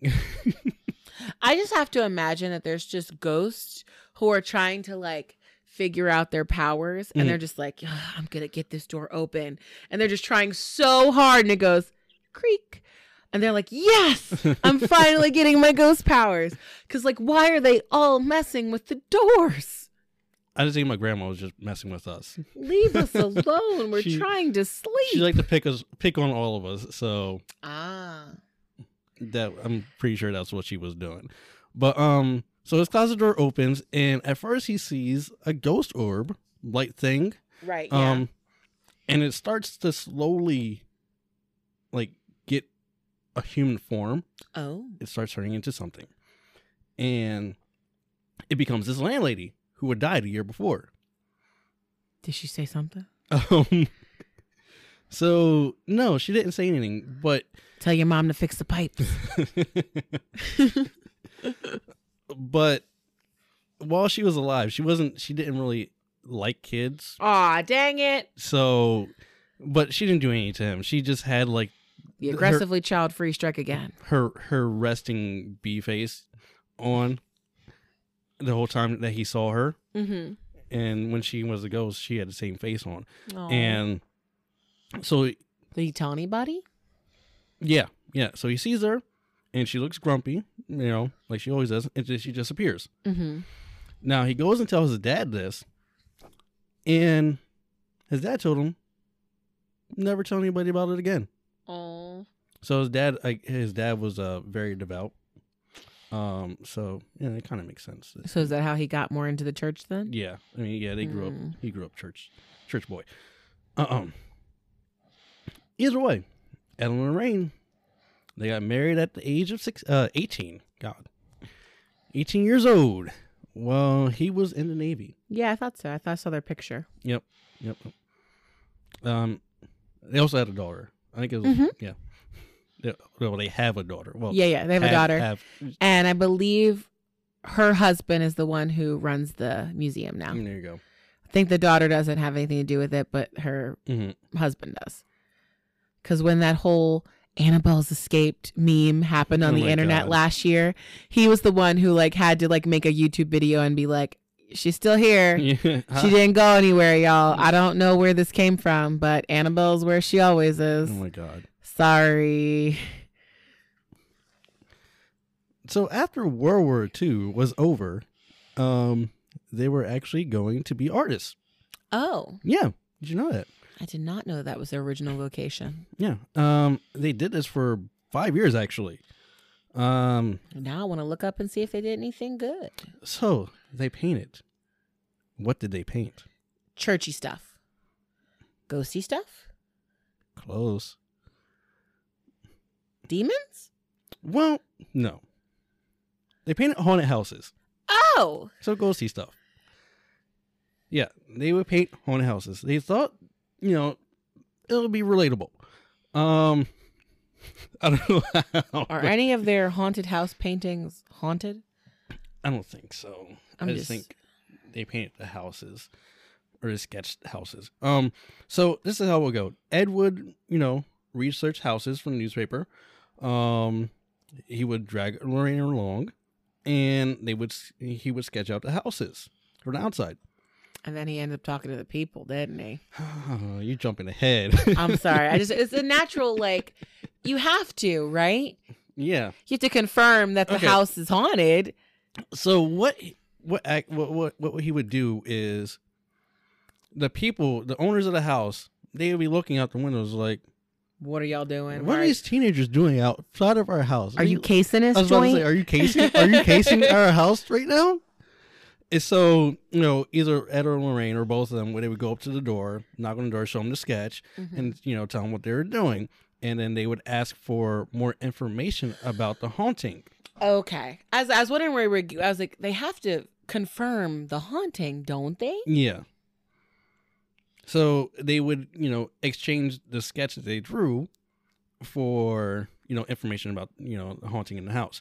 And if the haunting was particularly interesting, they would definitely paint the house and then, investigate it a little bit. Write down the story, probably. Yeah, exactly. So they could add it to their collection. Oh. So in the beginning, Lorraine was basically a skeptic. Like, she had no experience with ghosts or hauntings. Oh, so at this point, she's only experiencing clairvoyance. Yes. Not medium. No, not ghostly stuff. Interesting. Mm-hmm. I assumed that the way that she was by the time, I saw her on TV or, read her stuff, that's how she'd always been. I mean, this is teenager now, so, I imagine like everything else in life, your abilities develop and deepen as you age. Yeah. Now, they did get, her clairvoyance did get stronger as they were researching houses and, going more in depth with the ghost stuff and the spirit stuff, or hauntings. But so she is like, listen, I can see the future. I don't know about this ghost thing. I enjoy drawing. Yeah. So when does it become real for her? I'm getting to that. Now, Ed, on the other hand, he was down a clown, so to say. Like, he's seen a ghost before, so he's like, let's get more into this creepy stuff. It's like you and me. If you were clairvoyant and I've seen like a ghost once in my life, we'd be contacting the Travel Channel or something. Oh my but God. The problem is, I'm far too scared. Yeah. To be in that environment for very long. I would be the one on the ghost show who like something would like creak and I'd be like, oh, did you see that? Oh my God. Like that's me because I'm terrified. Never mind. You would be like charging into the darkness to find the thing. Zach. I am not Zach. No, you're not Zach Bagans because I am Aaron. Oh Whoa. my God. I am not trying to fight the ghosts. No, thank you. Well, that's the old Zach. Now Yeah. Zach, yes, in the beginning he was trying to fight the ghosts. You're right. Oh my God. But no, I'd probably be more sensitive. Plus, you'd be from the original Ghost Hunters. You'd be Nick. Yeah. You want to know the answers. Absolutely. Definitely. Deep in my heart, I want to be Katrina from. Listen, anybody who listens to ghost stuff, you know what I'm talking about. You know Katrina. I want to be like Katrina. She's very like brave. I'm not though. I'm scared. I believe in this stuff, and I'm scared. Oh my God. You got this. You'll be good. All right. So even before Ed and Lorraine were married, he had devoured so much research into the supernatural, and from his past experience, of course. So he was like, okay, I kind of got like basic knowledge of this, so I'm down to like give you some answers if the people at the houses wanted to. Oh, so they're like, listen, you're right. This place is haunted. And he's like, let me help you with that. Exactly. Have you heard of sage? Do you know what a salt ring is? Oh my God, can we not? Assault. We're not assaulting tonight. All right. So later on, like down the line, Lorraine did become more convinced, of presence of super, Also, ghosts fun and fact, stuff. this apartment has been saged. Awesome. And holy watered. We hit both sides of my family's religious beliefs. There you go. We've just saged our house multiple times. Got you. So, of course, whose houses they painted, they wanted to know, the cause of the haunting, or more importantly, how does a spirit manifest? Or where does a spirit come from? So that's the $1 million question, isn't it? Yes. Where do spirits come from, or how do they manifest?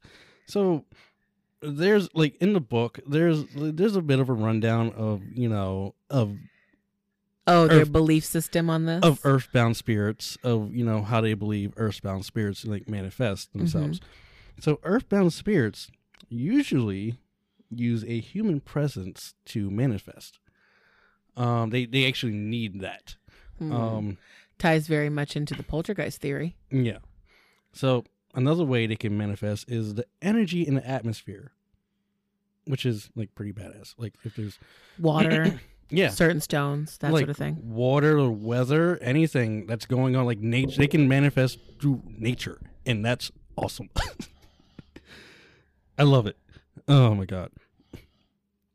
And of course, the way the way that spirits look, the way they actually manifest their bodies, it depends on how the spirit wants to project themselves, or how they see themselves. I'm glad that you said that. There's one other medium that I watch her show who says the same thing. Yeah. A lot of people are like, it also makes me think about what we talked about last week with the witch trials in Scotland, Mm-hmm. and that particular woman, the witch, or she wasn't really a witch, but you know what I mean? Yeah. She was killed. She presents herself the way she died. Yeah, exactly. So that's an interesting choice as to why she does that. And that was, oh my god, I forget what story I was telling about. That was Scotland. Yeah, no, not last week. It was a couple weeks ahead of that. Mm-hmm. About a woman in white, Right. in this old rectory. Well, because I brought up the question of like why are there so many women in white? Yeah, it was a Valentine's Day. That's what it was. There you go. And she was a naked ghost. Right. And she was trying to seduce the priest, right? And she was reliving her happiest moment, or one of her the last happiest moment of her life. But yeah, her name is Amy from the TV show The Dead Files. I forget her last name, but I know her name is Amy. Okay. But she also routinely says like the way when she's talking about like the spirits is she's like, he's showing himself to me in this way. I don't think this is who he really is, but this is how he's presenting himself to me, Right. which is an interesting thought process. Because I figure if you're ethereal in that way, why would you choose to look a certain way? I'd be like, I'm a dragon. Some kid would be like, there's definitely a dragon that flies around my bedroom like 4 times a night. And the medium would come into the house and be like, so she's not a dragon. She just really likes that body. She's like an old lady who just died here. Oh my god. She's harmless to your child. She in fact really likes your kid, and that's why she's hanging out there. Yeah, I mean, That would be me as a ghost. that is you as a ghost. Oh my god. Not vengeful at all. No, I would definitely be creepy because I want to scare kids. What? What? Why? Because it's fun. Oh my god. So, in the book, Ed goes deeper on where one would encounter a ghost. Okay. Like old houses or farmhouses. Places of history. Yeah. It did mention places that were like, during World War II or stuff like that, where they were built like on a shoreline, houses built on a shoreline for some reason. That's a thing. That was a thing. And I'd be interested in reading that part from him. yeah. So like I mentioned in episode 1, episode 2, and I think whatever episode I talk about Letta the gypsy doll. Oh, right. Ghosts can also be attached to objects. Absolutely. So Ed also goes into detail. Ed talks a lot in this book. Let me just The book is called Demonologist, which is his area of expertise. Let me just tell you, he everything is a quote by him. I'm not dissing him at all. I'm just saying he talks a lot. Anyway,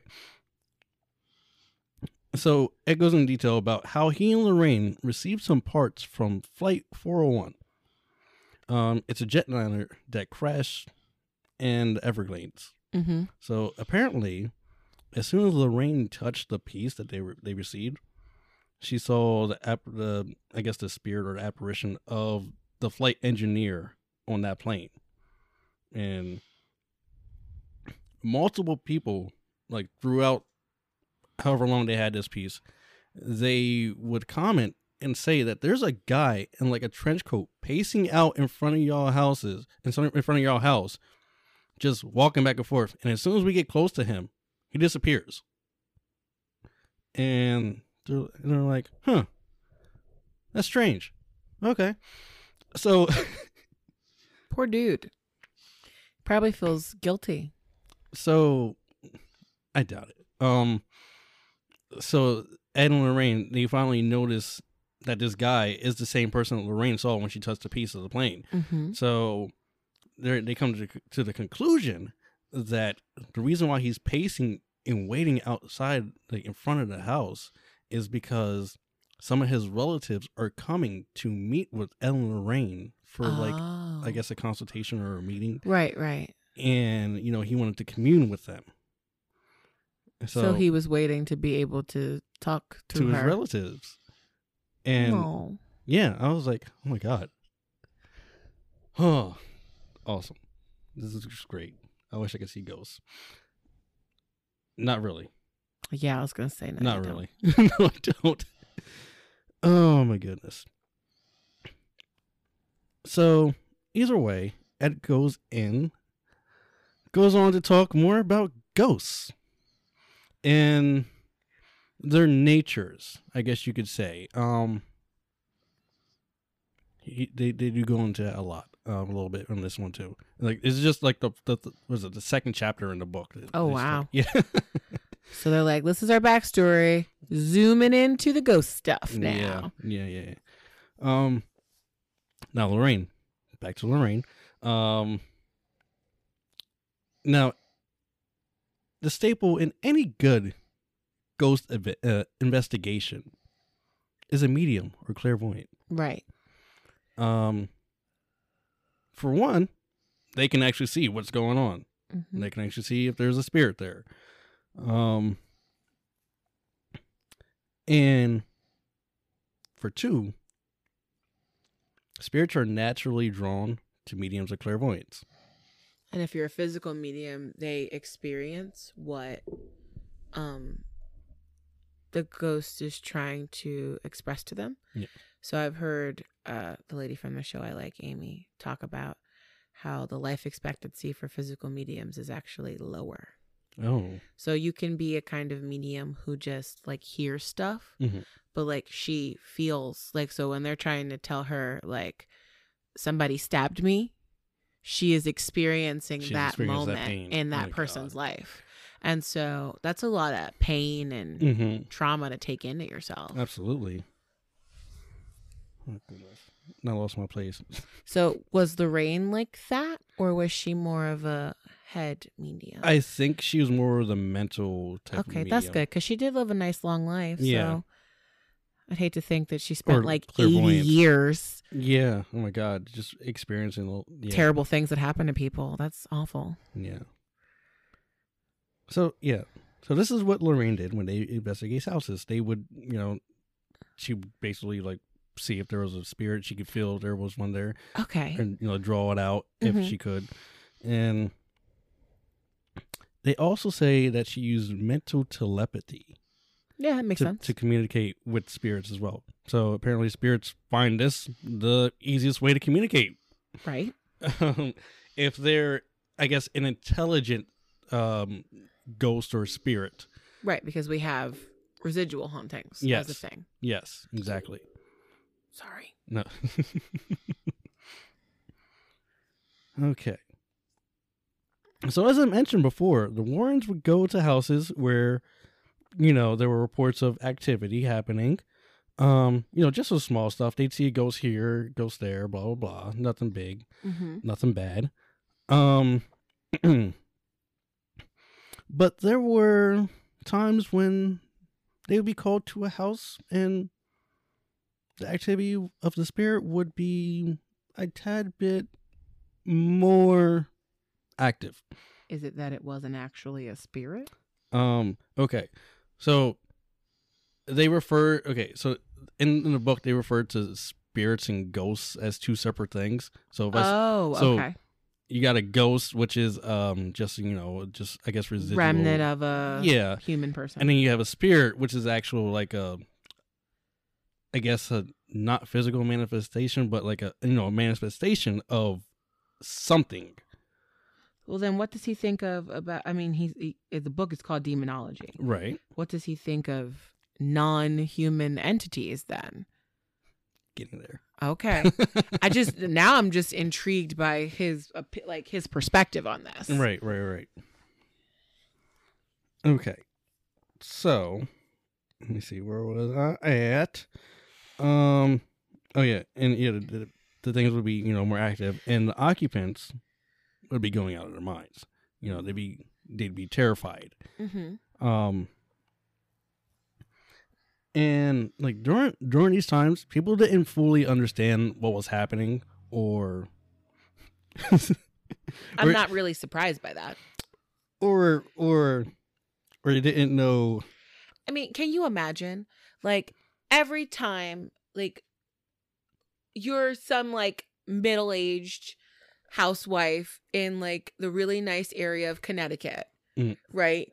And whenever you wake up at 3:27 and you're like, well, I'm really thirsty, and you go downstairs to get a drink of water, all of the drawers in your kitchen are open, and you're just like,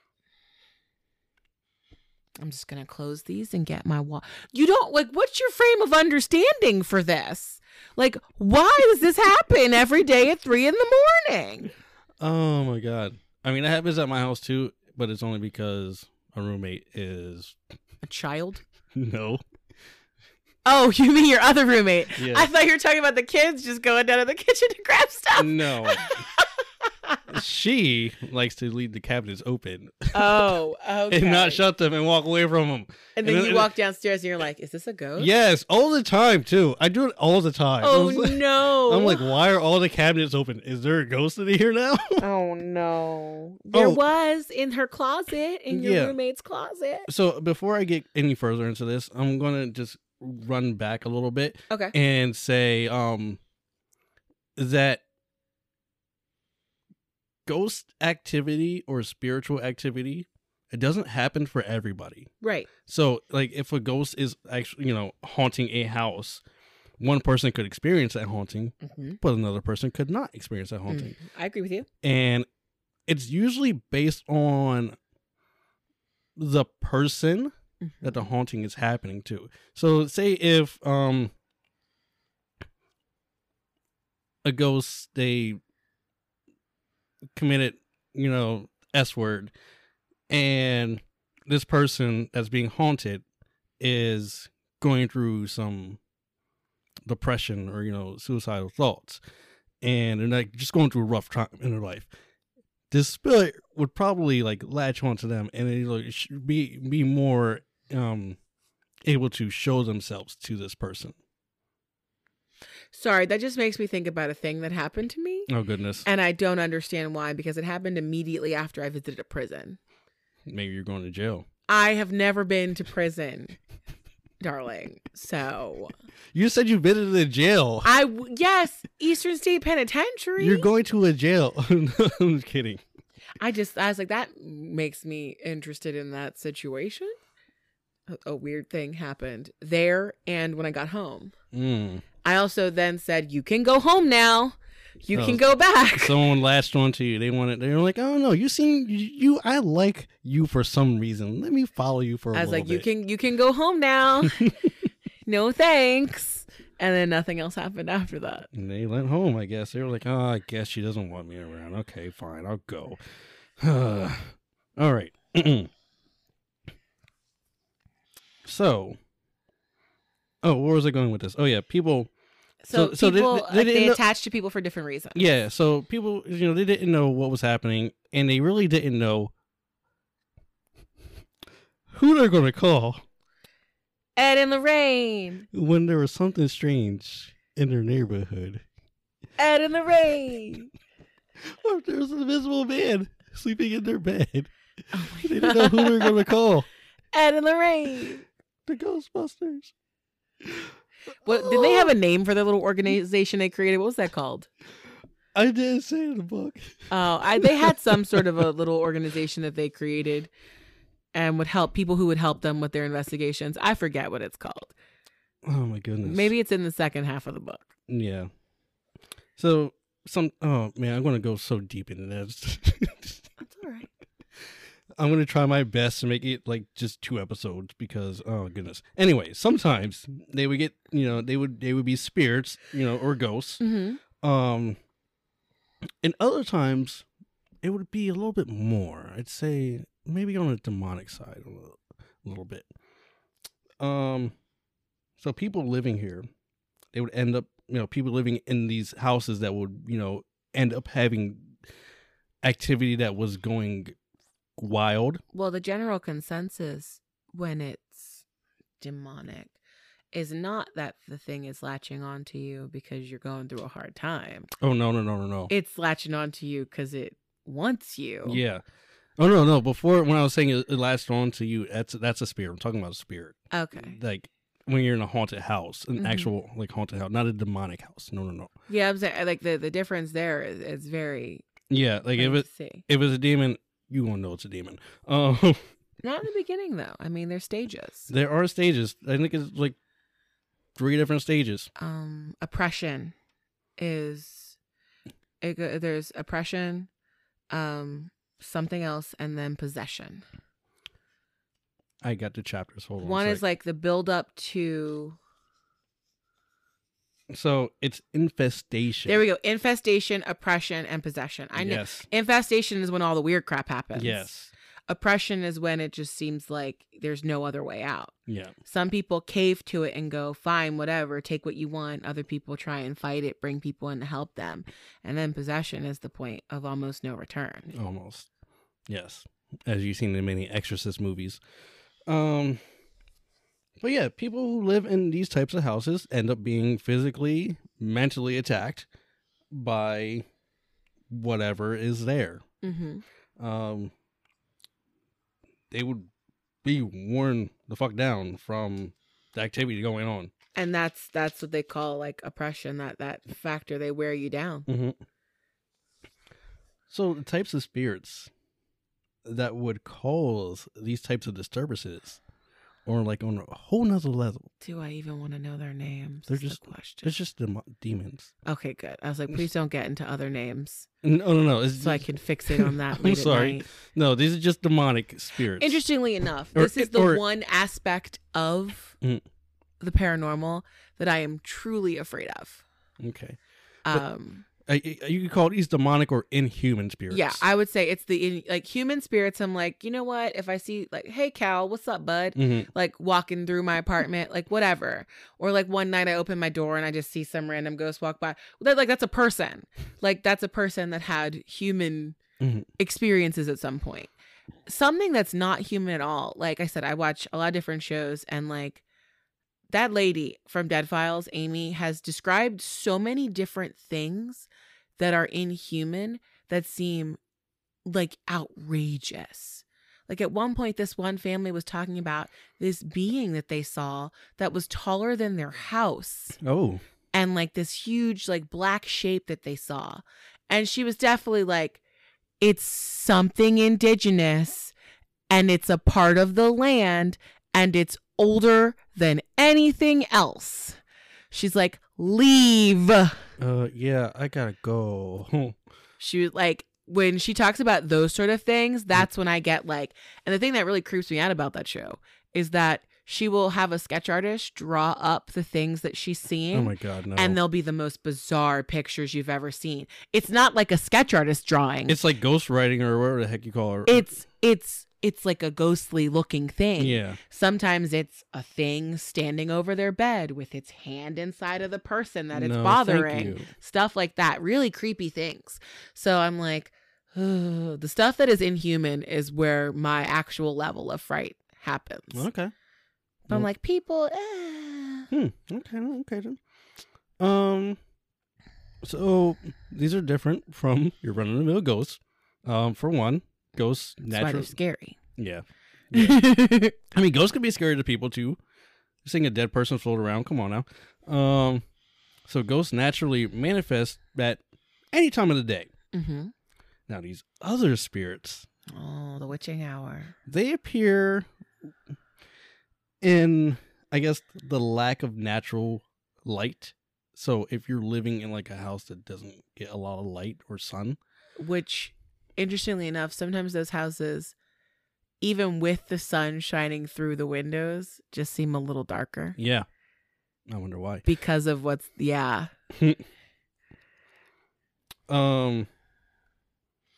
So these spirits that manifest, I guess they manifest as like at first they manifest as a black being, like not a black person, but like No, I know what you mean. Okay, very dark being. Shadow Yes. people. Yes.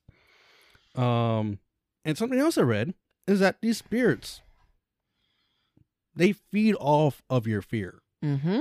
Like the more you're afraid, the stronger they get, the more like the activity intensifies, and after that it's not that fun. So they did notice that a terrible smell would accompany these spirits when they manifested. Is So that the sulfur? it would be sulfur Nice. or rotting flesh Oh, or I don't know that smell. I ex- don't know that smell to know that I'm smelling it. or excrement. I know that smell though. Okay, so you got your You got choice. 2 out of 3. You get your choice. How does Ed know what rotting flesh smells I don't like? know. I guess you could speculate what rotting flesh would probably smell like. So it's going to smell like poop, farts, or some unknown thing we don't know what it smells like yet. There you go. Alrighty then. Something dying. There you go. So the Warrens would sense the presence of hatred when they Right. Yeah. when they encounter the spirits. Mm-hmm. Like you just like sense that as soon as you like go in. And most of the times when they were called to these houses that were experiencing this, everything was going haywire. Everything was already off the rails. It was A house in chaos, kind of like the way that it worked in The Conjuring. absolutely like By the time that lady tracked Ed and Lorraine down, yeah, it was already wasn't the family like everyone was sleeping in the living room and they had Yes. to like wrap all of the door handles or No, else they would watch The fly Conjuring open. again. Yeah, Yeah, like by the time they called in Ed and Lorraine at that point, it was bad. it's going sideways. It was bad. It was all bad. So they encountered spirits that were very vulgar. Mm-hmm. They would say not nice things Yeah. in not nice ways. Mm-hmm. They could you could actually hear them speaking to they can actually hear them speaking to them about things. And best believe these spirits made themselves known, of course, leaving upside down crosses and writing backward messages in mirrors. In the book, I don't remember what page, but I bet you I could flip to it real quick. That looks like you read the crap out of it. Anyway, on this page you can see it. There's a on this page it has a word written backwards. It says demonic, and underneath of it they would it'd even be bold enough to write death to God. So, also not just otherworldly, but specifically mad at Jesus. yeah. And yes, maybe I've read that book. I don't know. Whatever. Doesn't matter. No, listen, I love it. It just you. Oh my goodness. All right. And I left the best part for last. Ooh. So these spirits would even leave piles of bodily waste to be found. Wait. How? I don't know. So it would either be excrement or urine, or even when they manifested, there would be either a blood stain or some type of bodily fluid where they manifested at. Oh, I hate it. I know it's terrible, right? Listen, Ghostbusters is like ectoplasm. How gross is that? Can you imagine you're just, listen, I've walked through the house and accidentally stepped on a cat turd because someone didn't clean the, Mm-hmm. I can't imagine walking through your house and you step on a people turd, but it's a people turd from a ghost because you're in a house full of adults, right? And you're like, where did this poop come from? And everybody else is like, we don't know. It was the ghost or the spirit or the demon. That I don't know why that's more offensive to me. I knew you'd be upset by that. That's why I wrote it last. Most offensive part of this. That's why I wrote it last. Infestation, okay, banging on pots and pans, just being rude, waking you up in the middle of the night, but leaving behind, that's so nasty. And I get it. You're demonic. Blue, whatever. Oh my It's God. just really offensive to me. Yeah. Walking through the house, see a pee pile. I'd be upset. That's the least bothersome out of all of them. I'd still be upset. Yo, but how freaked out would you be if you're like, you wake up one night or you come home from work one night. You walk into the kitchen. There's just a blood stain in the middle of the floor. You go upstairs. I'd be freaking out first. You go upstairs. You check the children. None of them have any cuts or wounds. You knock on your roommate's door. Did you cut yourself in the kitchen or something? She's like, nah. You're just like, where did this blood come from? It's just a nice little round circle in the middle of the kitchen. Okay, please don't. Because I got to go home after this. I can tell a good story, though. Oh, my God. Like, that's alarming. Yeah. So, indeed, these weren't human spirits they were dealing with. These were. So these are where their biggest cases come demonic. in, then? Yes, absolutely. These kinds of cases. These kinds of cases were their biggest cases, I think. Yeah. You could say that. Amityville was demonic. Mm-hmm. Annabelle has a demonic attachment. Yeah. Conjuring was a demonic entity. Yep. Well, I believe The Conjuring was a demonic entity that was linked to someone who was conjuring the occult at her home. Yeah, like, and invited things in that then proceeded to like attach to other people who did harm on the same property right, line. yeah. Now this reminds me That's why it's called The Conjuring. I believe the woman who lived there, who was the bad woman, was doing what they threatened women with in the past, like we talked about last episode. Witchcraft and stuff like that. She was actually, trying to conjure real stuff. Yeah. Now, like, got a little more than she bargained for. Yeah, this kind of stuff reminds me of that movie, Haunting in Connecticut. Mm. That was a good one. I like that one too. When they held seances at this house, at a house that was a morgue at once too, I think. I once was, my childhood church, at one point we bought a building, and it used to be a morgue. Never experienced anything there though. One part I like in the book is that they mention not Houdini, but who's the other one? The other magician? Is it Richard Price? Is it Price? Harry Price. Harry Price. Harry Price. Oh, Harry Price. You remember Harry Price? Okay, have you ever seen I guess Michael Jackson's Thriller? Mm-hmm. He does the voice in that one. Oh. And then Harry Price was in, he's another one who was into exposing. Yeah, absolutely. Mediums. Mm-hmm. And he also was. He's loads of books too. Yeah, he was a writer. He was in a lot of shows too. And I very specifically remember him being a character in the Scooby-Doo. Oh, really? At one time, like this new Scooby-Doo movies or whatever the heck they called it was Scrappy, and it's funny because it was Scrappy, Daphne, Scooby, and I think Shaggy was in it too with Harry Price, and they just go investigating stuff. No Fred, no Velma. Oh, here's the thing. So did he connect with them? I believe he did. I know they mentioned him once in the book. I would love Really, to know his. Look, I'm going into Harry Price and I'm going to Houdini eventually, like down the road. I'm going to start talking. I'm going to talk about those because I just find that era quite hilarious. I just think it's great that Harry Houdini was like, I'm going to do tricks. And then somebody, like some medium was like, yes, I know your mother. And he got so mad that he devoted like the next 20 years to exposing fake mediums because one of them tried to like profit off of his like mother dying.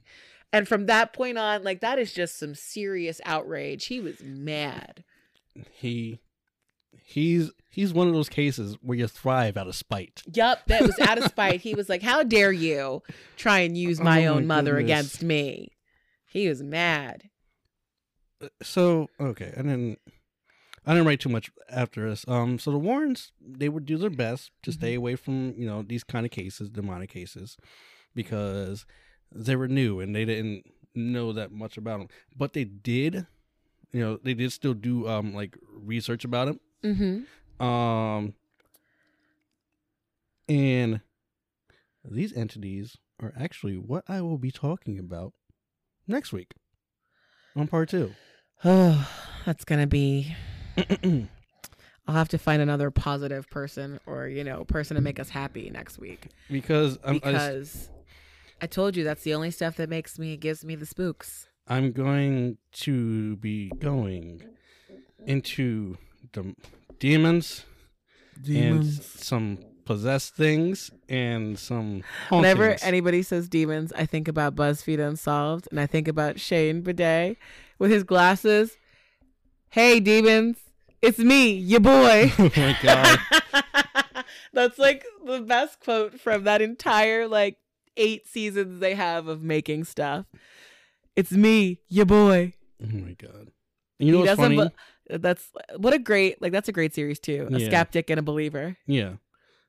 I'm pretty still on the fence of, I believe, but I don't believe. Anyway. No, I believe.